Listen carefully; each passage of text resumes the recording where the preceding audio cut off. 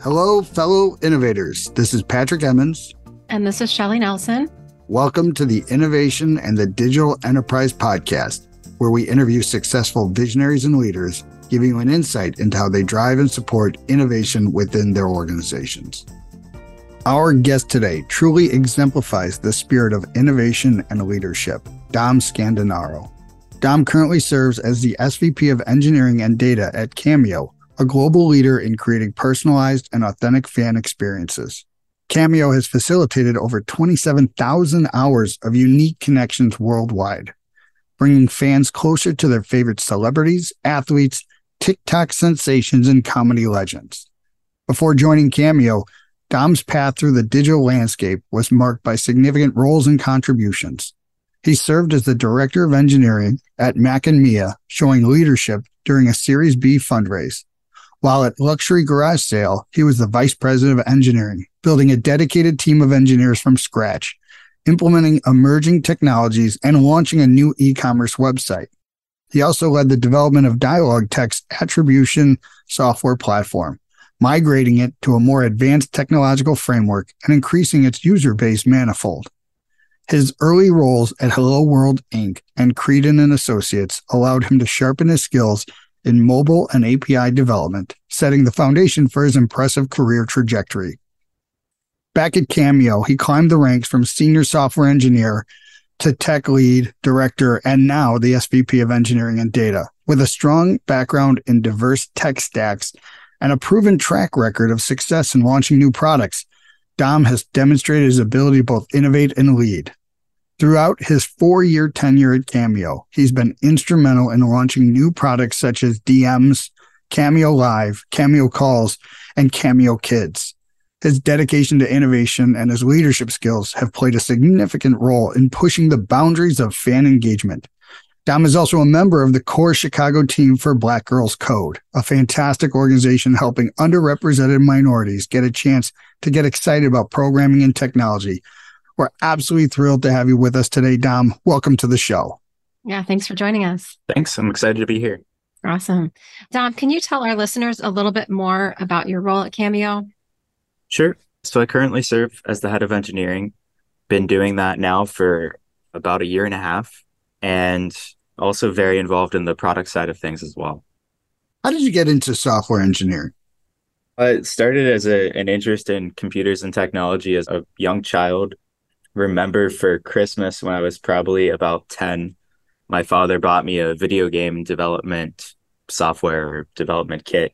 And I made my first video game pretty quickly. It was mostly like a drag and drop interface. You wrote a little bit of code here and there, but it was really, really exciting. And I was kind of addicted from there. I just wanted to learn as much as I could, take any classes that my grade school or high school would offer. And, I was pretty quickly sure that that's what I wanted to do for the rest of my career. Awesome. It's always interesting to me, when did somebody fall in love with software engineering? And it's either you did or you didn't. I think it's kind of binary. Is that your experience as well, that it's for those who really want to go far with it, it's kind of such a revelation moment of like, this is what I want to do? Oh, yeah, totally. I think it definitely comes at different times of life for people, right? Like a lot of the best engineers I've met started after they maybe didn't go to school, or maybe they went to school for something else. They fall in love with it a little bit later in life. But I do think once you get a taste of just being able to go from 0 to 1 and build something on your own, a lot of people, you love it or you hate it, right? Yeah. And for the folks that love it, they just dive right in.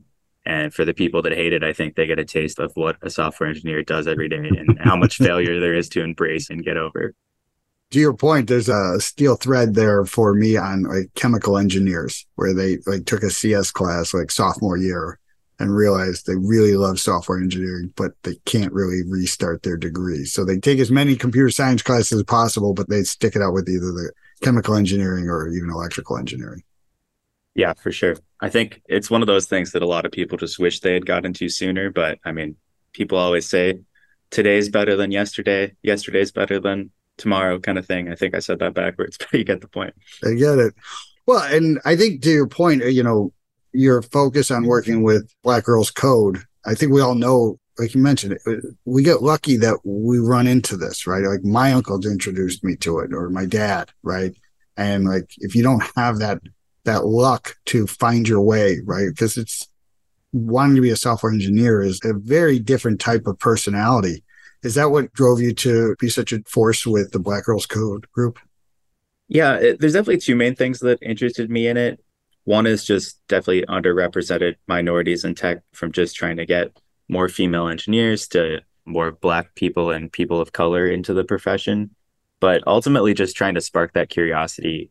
I think when I was younger, more people were curious about how things were built, right? Like you'd get a birthday present or something, and your parents would catch you taking it apart and yelling at you. At least that's how I grew up. And I think you just don't see that sort of curiosity today. People grow up with iPads in their hands. They get phones at a really young age. They have apps on them. And I think that for a lot of people, they're accustomed to it. They don't have that curiosity of like, where did this app come from? They don't think, oh, I could build this.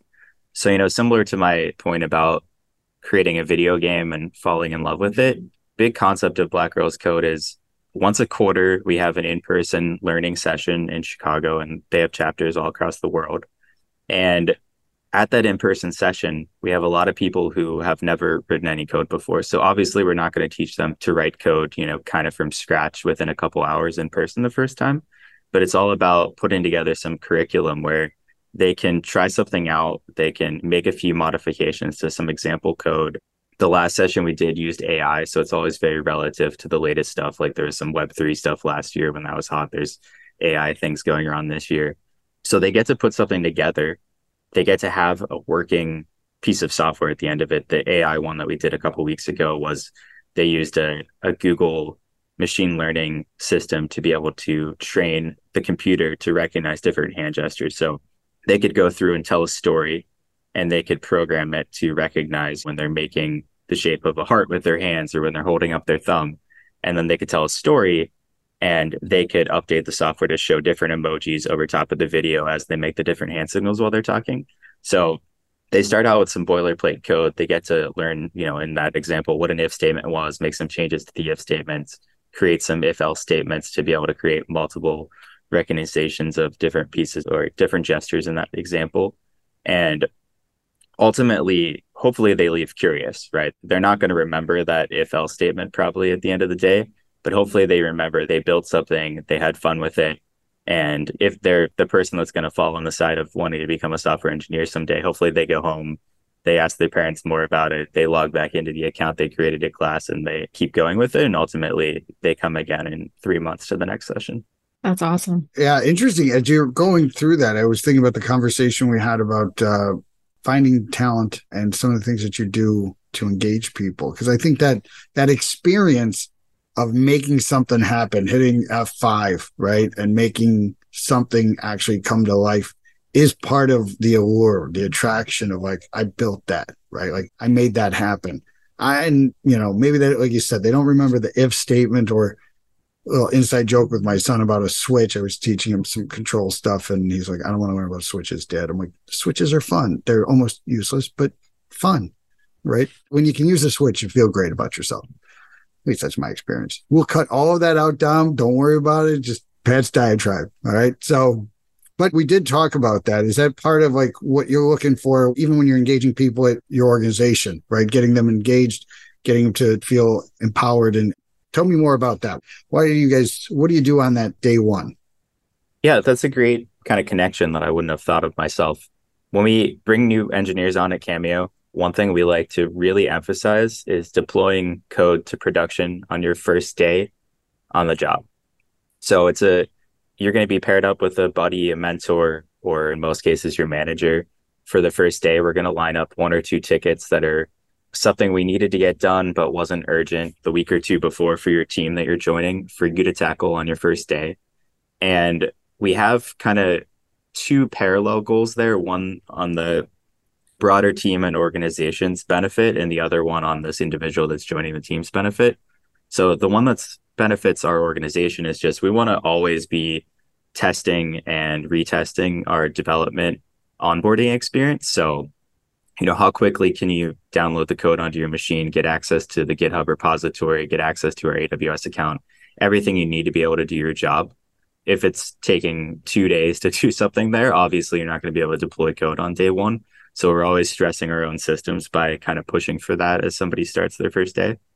If our tests are brittle and they're always failing, those sorts of things are going to slow you down and you're not going to be able to get code out the first day. So finding those problems and continuously fixing them and having new people kind of contribute to the onboarding documentation as they find problems or overcome situations is also a good way to get them started. But on the flip side of the coin, we want people that are here to really make change and move quickly. Mm. This isn't a huge enterprise organization. There aren't a ton of processes or politics involved in, picking up a ticket and writing some code and deploying it to production. And we want to make sure that the person we hired is going to thrive in that environment and find success here. So we push them to pick up a quick ticket, to learn the code that surrounds that feature they're going to change or that bug they're going to fix, and write a few lines of code, work with their peers to get it code reviewed, write a test to make sure that it's working correctly, it doesn't break something else. If it does break any other tests, figure out why it broke them and adjust the code so that it's not causing any problems, and ultimately get it deployed to production. And that gives you a great sense of the speed that we're going to ask you to move every day at Cameo from the first day. So if you hate that and it's not for you, like, we'll learn it quickly, you'll learn it quickly, and you can start looking for the next thing. But hopefully you're super excited. You get to go home, talk to your partner that night, or show your kid that you just made this change to the Cameo app, and you can point to it. You can open the app on your phone and you can point to it and you can show your kid, like, look what I just did my first day at work. I've changed this. I added this feature. I fixed this bug. You can show the website to your mom, whoever it is in your life that you want to impress.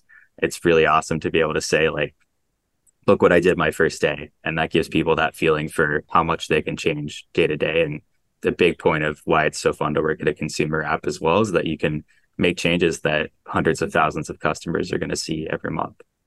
I'm curious, knowing a lot of engineers reticent to move aggressively, which is great, setting a pace, letting everybody know this is our pace, right? Do you find that some people really struggle with that pushing to production on day one? Definitely. And throughout the many years that Cameo has been around, for a little over 6 at this point, this is the value that's kind of come and gone and come back again. It was a big piece of the team and the culture when I started. And as we grew, we backed off of it a bit. We did a lot less celebration around when somebody did the deploy day one. And over time, we really leaned back into it. And I mention all that just to highlight, at one point, my previous boss, Chaz, who's no longer with us, he went through and he put together a spreadsheet of folks that did deploy code on their first day or first week and those that didn't. And we looked at their success longer term at the company. And, it's not 100% science. There were certainly people that were an anomaly one way or another. But it was pretty clear that the people that kind of adhered to the spirit of it, even if the first day slips into next morning or later that week, if you work on maybe a native team and you have to get through app review with Apple or Google or something, the people that did it were the ones that were the most successful long-term at Cameo. And the folks that didn't do it were many of the people that ended up not working out for us. So that was what caused us to ultimately lean back into it quite a bit, probably like 2 years ago, and really never look back from there. That learning cycle of that early start, and I think it applies to sports teams and many different organizations, that cycle of like, hey, this is what we did. Then you stop doing it. And again, without any kind of like, regret or just acknowledging, hey, what caused you to stop doing it for that certain portion? Was it just didn't have enough time, or working through leadership structures, or? I don't think it was a thoughtful decision to stop doing it. It was just, we were growing really quickly and the importance of it wasn't necessarily like shared and agreed upon by all of the leaders within the engineering org. So I think some teams still did a really good job of collecting some features or bug fixes for a person to do day one and really emphasizing and owning, helping them get that done. And then for other teams, they just kind of dove right into work as usual and getting them onboarded and learning some of the bigger, more difficult pieces of our infrastructure. So it was more of like just taking a step back, slowing down for a couple seconds to speed up in the long term, and really just reiterating the fact that that was a core value within the engineering org at Cameo and moving forward with it from there. I think it's great. I would imagine part of it is a maturation on like managing the product backlog of like having enough small enough tickets that you can be strategic. You're not just reacting, right? If you're a team that's chasing a date pretty hard, it'd be hard to like set time aside of like, hey, we're going to do this one thing with that one person. But clearly you see the value of setting those folks up with the right pace. Yeah, and it's difficult, right? Because you're not going to be able to do something incredible on your first day at work when you're just getting set up and getting access to email and finding out where the bathroom is and all that sort of stuff. So it does take a lot of teamwork too, from just, people that are going to be on the same engineering team as you. They know you're starting next Monday. They see a bug ticket come through. It's a quick thing they could fix in an hour or two. If they just take a break and get it done, they need to kind of think ahead to say, no, you know what? I know that Pat starts as a new engineer on Monday, and this would be a great ticket for him. So I'm just going to tag it for his first day, and I'm going to, move on with the next thing. I really appreciate you giving me the job in the first place. I'm glad to be part of the organization. Great locker room guy. So interesting though, like your background as you've worked at a number of organizations as they've gone through a lot of growth. What is some of the best lessons learned as somebody leading these teams, going from 1 to 3 engineers to 10 engineers to 1,000 engineers? Well, I think one that you just have to learn firsthand, which seems really obvious in retrospect, is just that the same processes and procedures that you have for one team of engineers with a team of 3 engineers at the whole company don't work when you have 10 teams of engineers with 100 engineers at the whole company. And it isn't immediately obvious when you're in the thick of it that if things are going super well and you're hiring and hiring and hiring and building more and more teams, that you actually need to change anything, right? Because things are going well, people are deploying code, more customers are coming, revenue's increasing. You don't always just take a step back and think about what efficiencies are we missing out on by not adjusting our processes, or kind of the opposite, like what problems are we causing by maybe moving too fast when we've got a growing team and need to just take a step and slow down and make sure that we've got work siloed off in a way that's causing people not to kind of step all over each other all the time. So I think being at a company that either goes through massive growth or massive restriction is really the only way to kind of experience that and really understand the differences. Or, I've never worked at a large enterprise company. I imagine if you worked at a small startup and you go join a Google or an Amazon or go the opposite direction, you'd probably have a similar experience, right? You're accustomed to a lot of process and procedure in one org or the lack thereof, and you join the other and kind of have that binary flip experience where it's kind of the exact opposite and you've got to adjust overnight. And you shared with us in an earlier call, Dom, that your dad was a serial entrepreneur. Did he have a lot of influence on you, or can you tell us more about that? Yeah, my father, he didn't really like to work for anyone his whole life. He was serial entrepreneur, owned a bunch of different restaurants from a young age, owned a few different companies, owned a photography company for most of his career.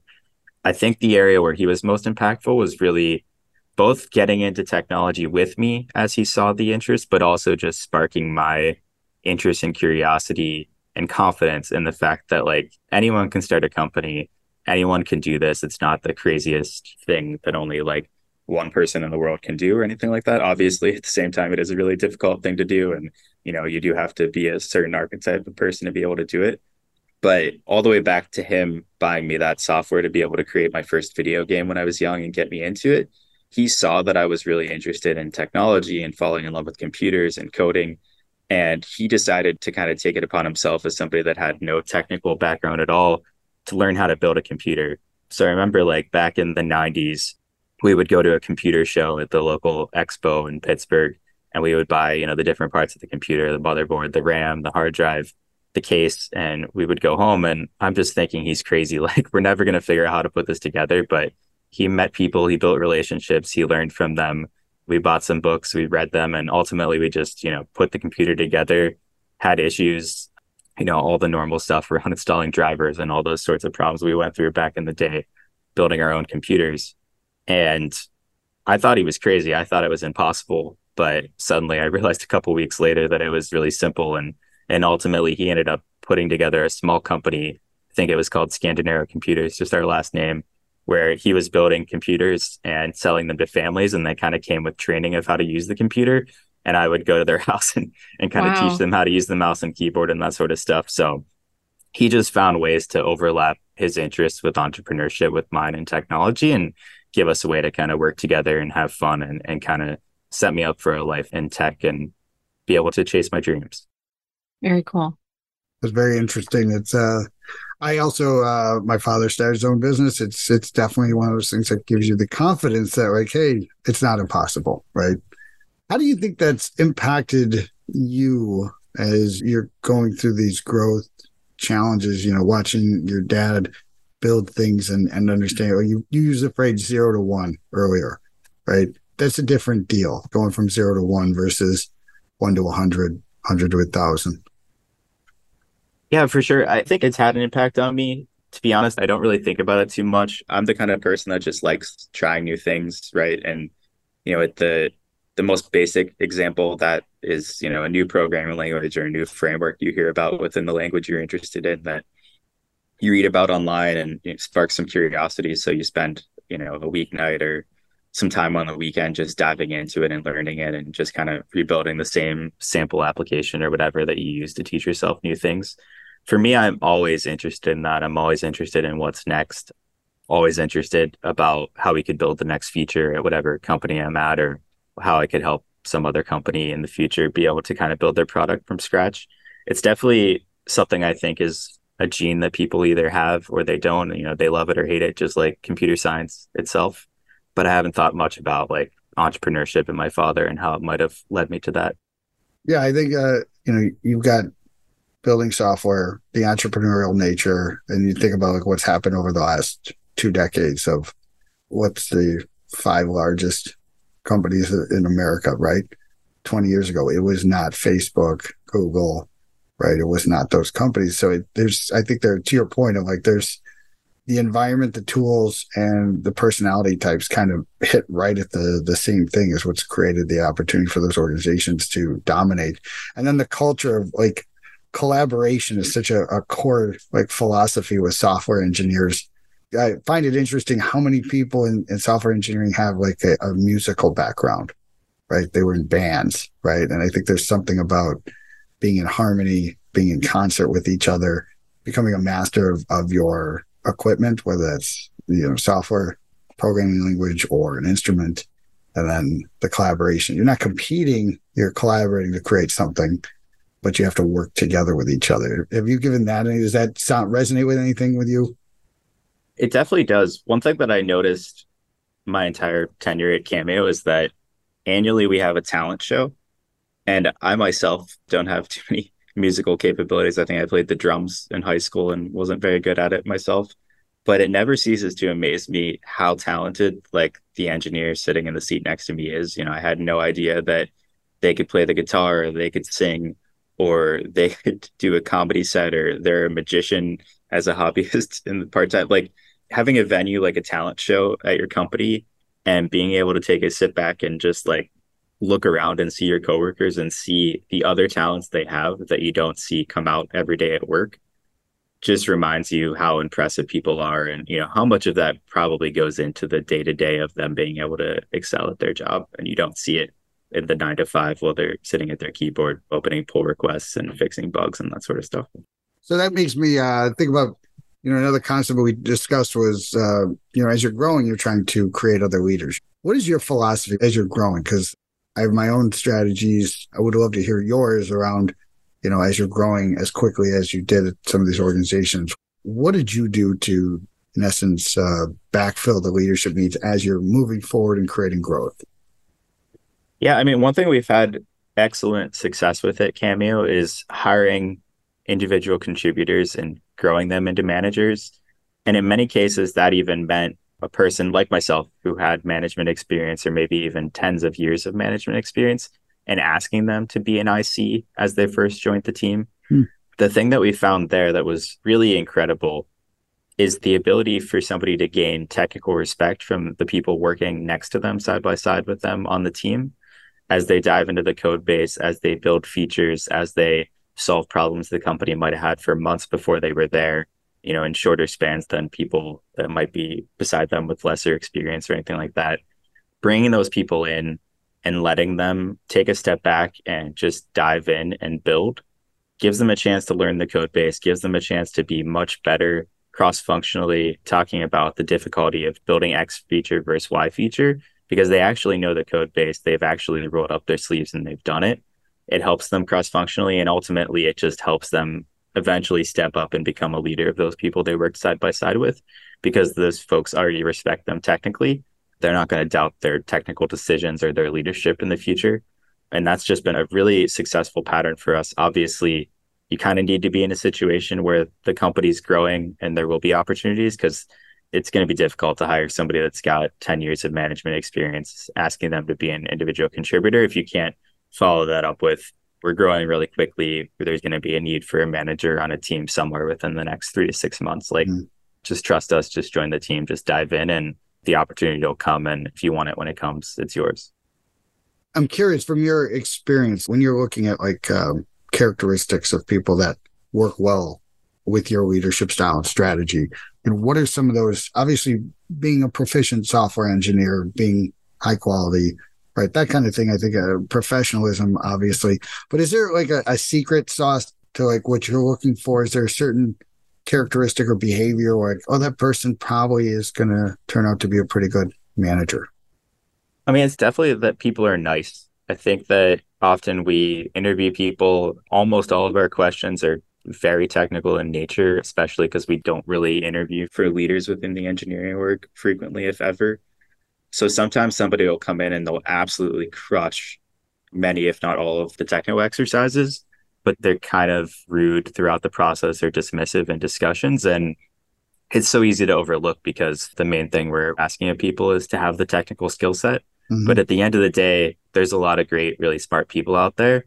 And if they're not nice, and they're not going to be easy to work with, and, easy to work with under pressure of a deadline or production's down and you're digging through the logs trying to figure out what's going on, you need somebody that's going to be nice and easy to work with in that situation, almost above all else. So that's an obvious one, but I think it's one that all of us overlook in the interview process, or even day to day working with one another quite frequently. Awesome. Well, it's been a pleasure to have you on. And Tom, I just want to say, obviously, big fan of Cameo, longtime customer. I always enjoy everybody enjoys it. It's a really unique and awesome product that you have, and you're doing an amazing job in the products that you talked about. I've used some of them as well, the new things that you've rolled out. So again, I just say congratulations to you and your team. Really excited about you and what you're doing here in Chicago, and really thank you so much for taking the time to be on the podcast today. Yeah, thanks, Tom. Thank you so much for having me. We also want to thank our listeners. We really appreciate everyone taking the time to join us. And if you'd like to receive new episodes as they're published, you can subscribe by visiting our website at dragonspears.com/podcast, or find us on iTunes, Spotify, or wherever you get your podcasts. This episode was sponsored by Dragon Spears and produced by Dante32.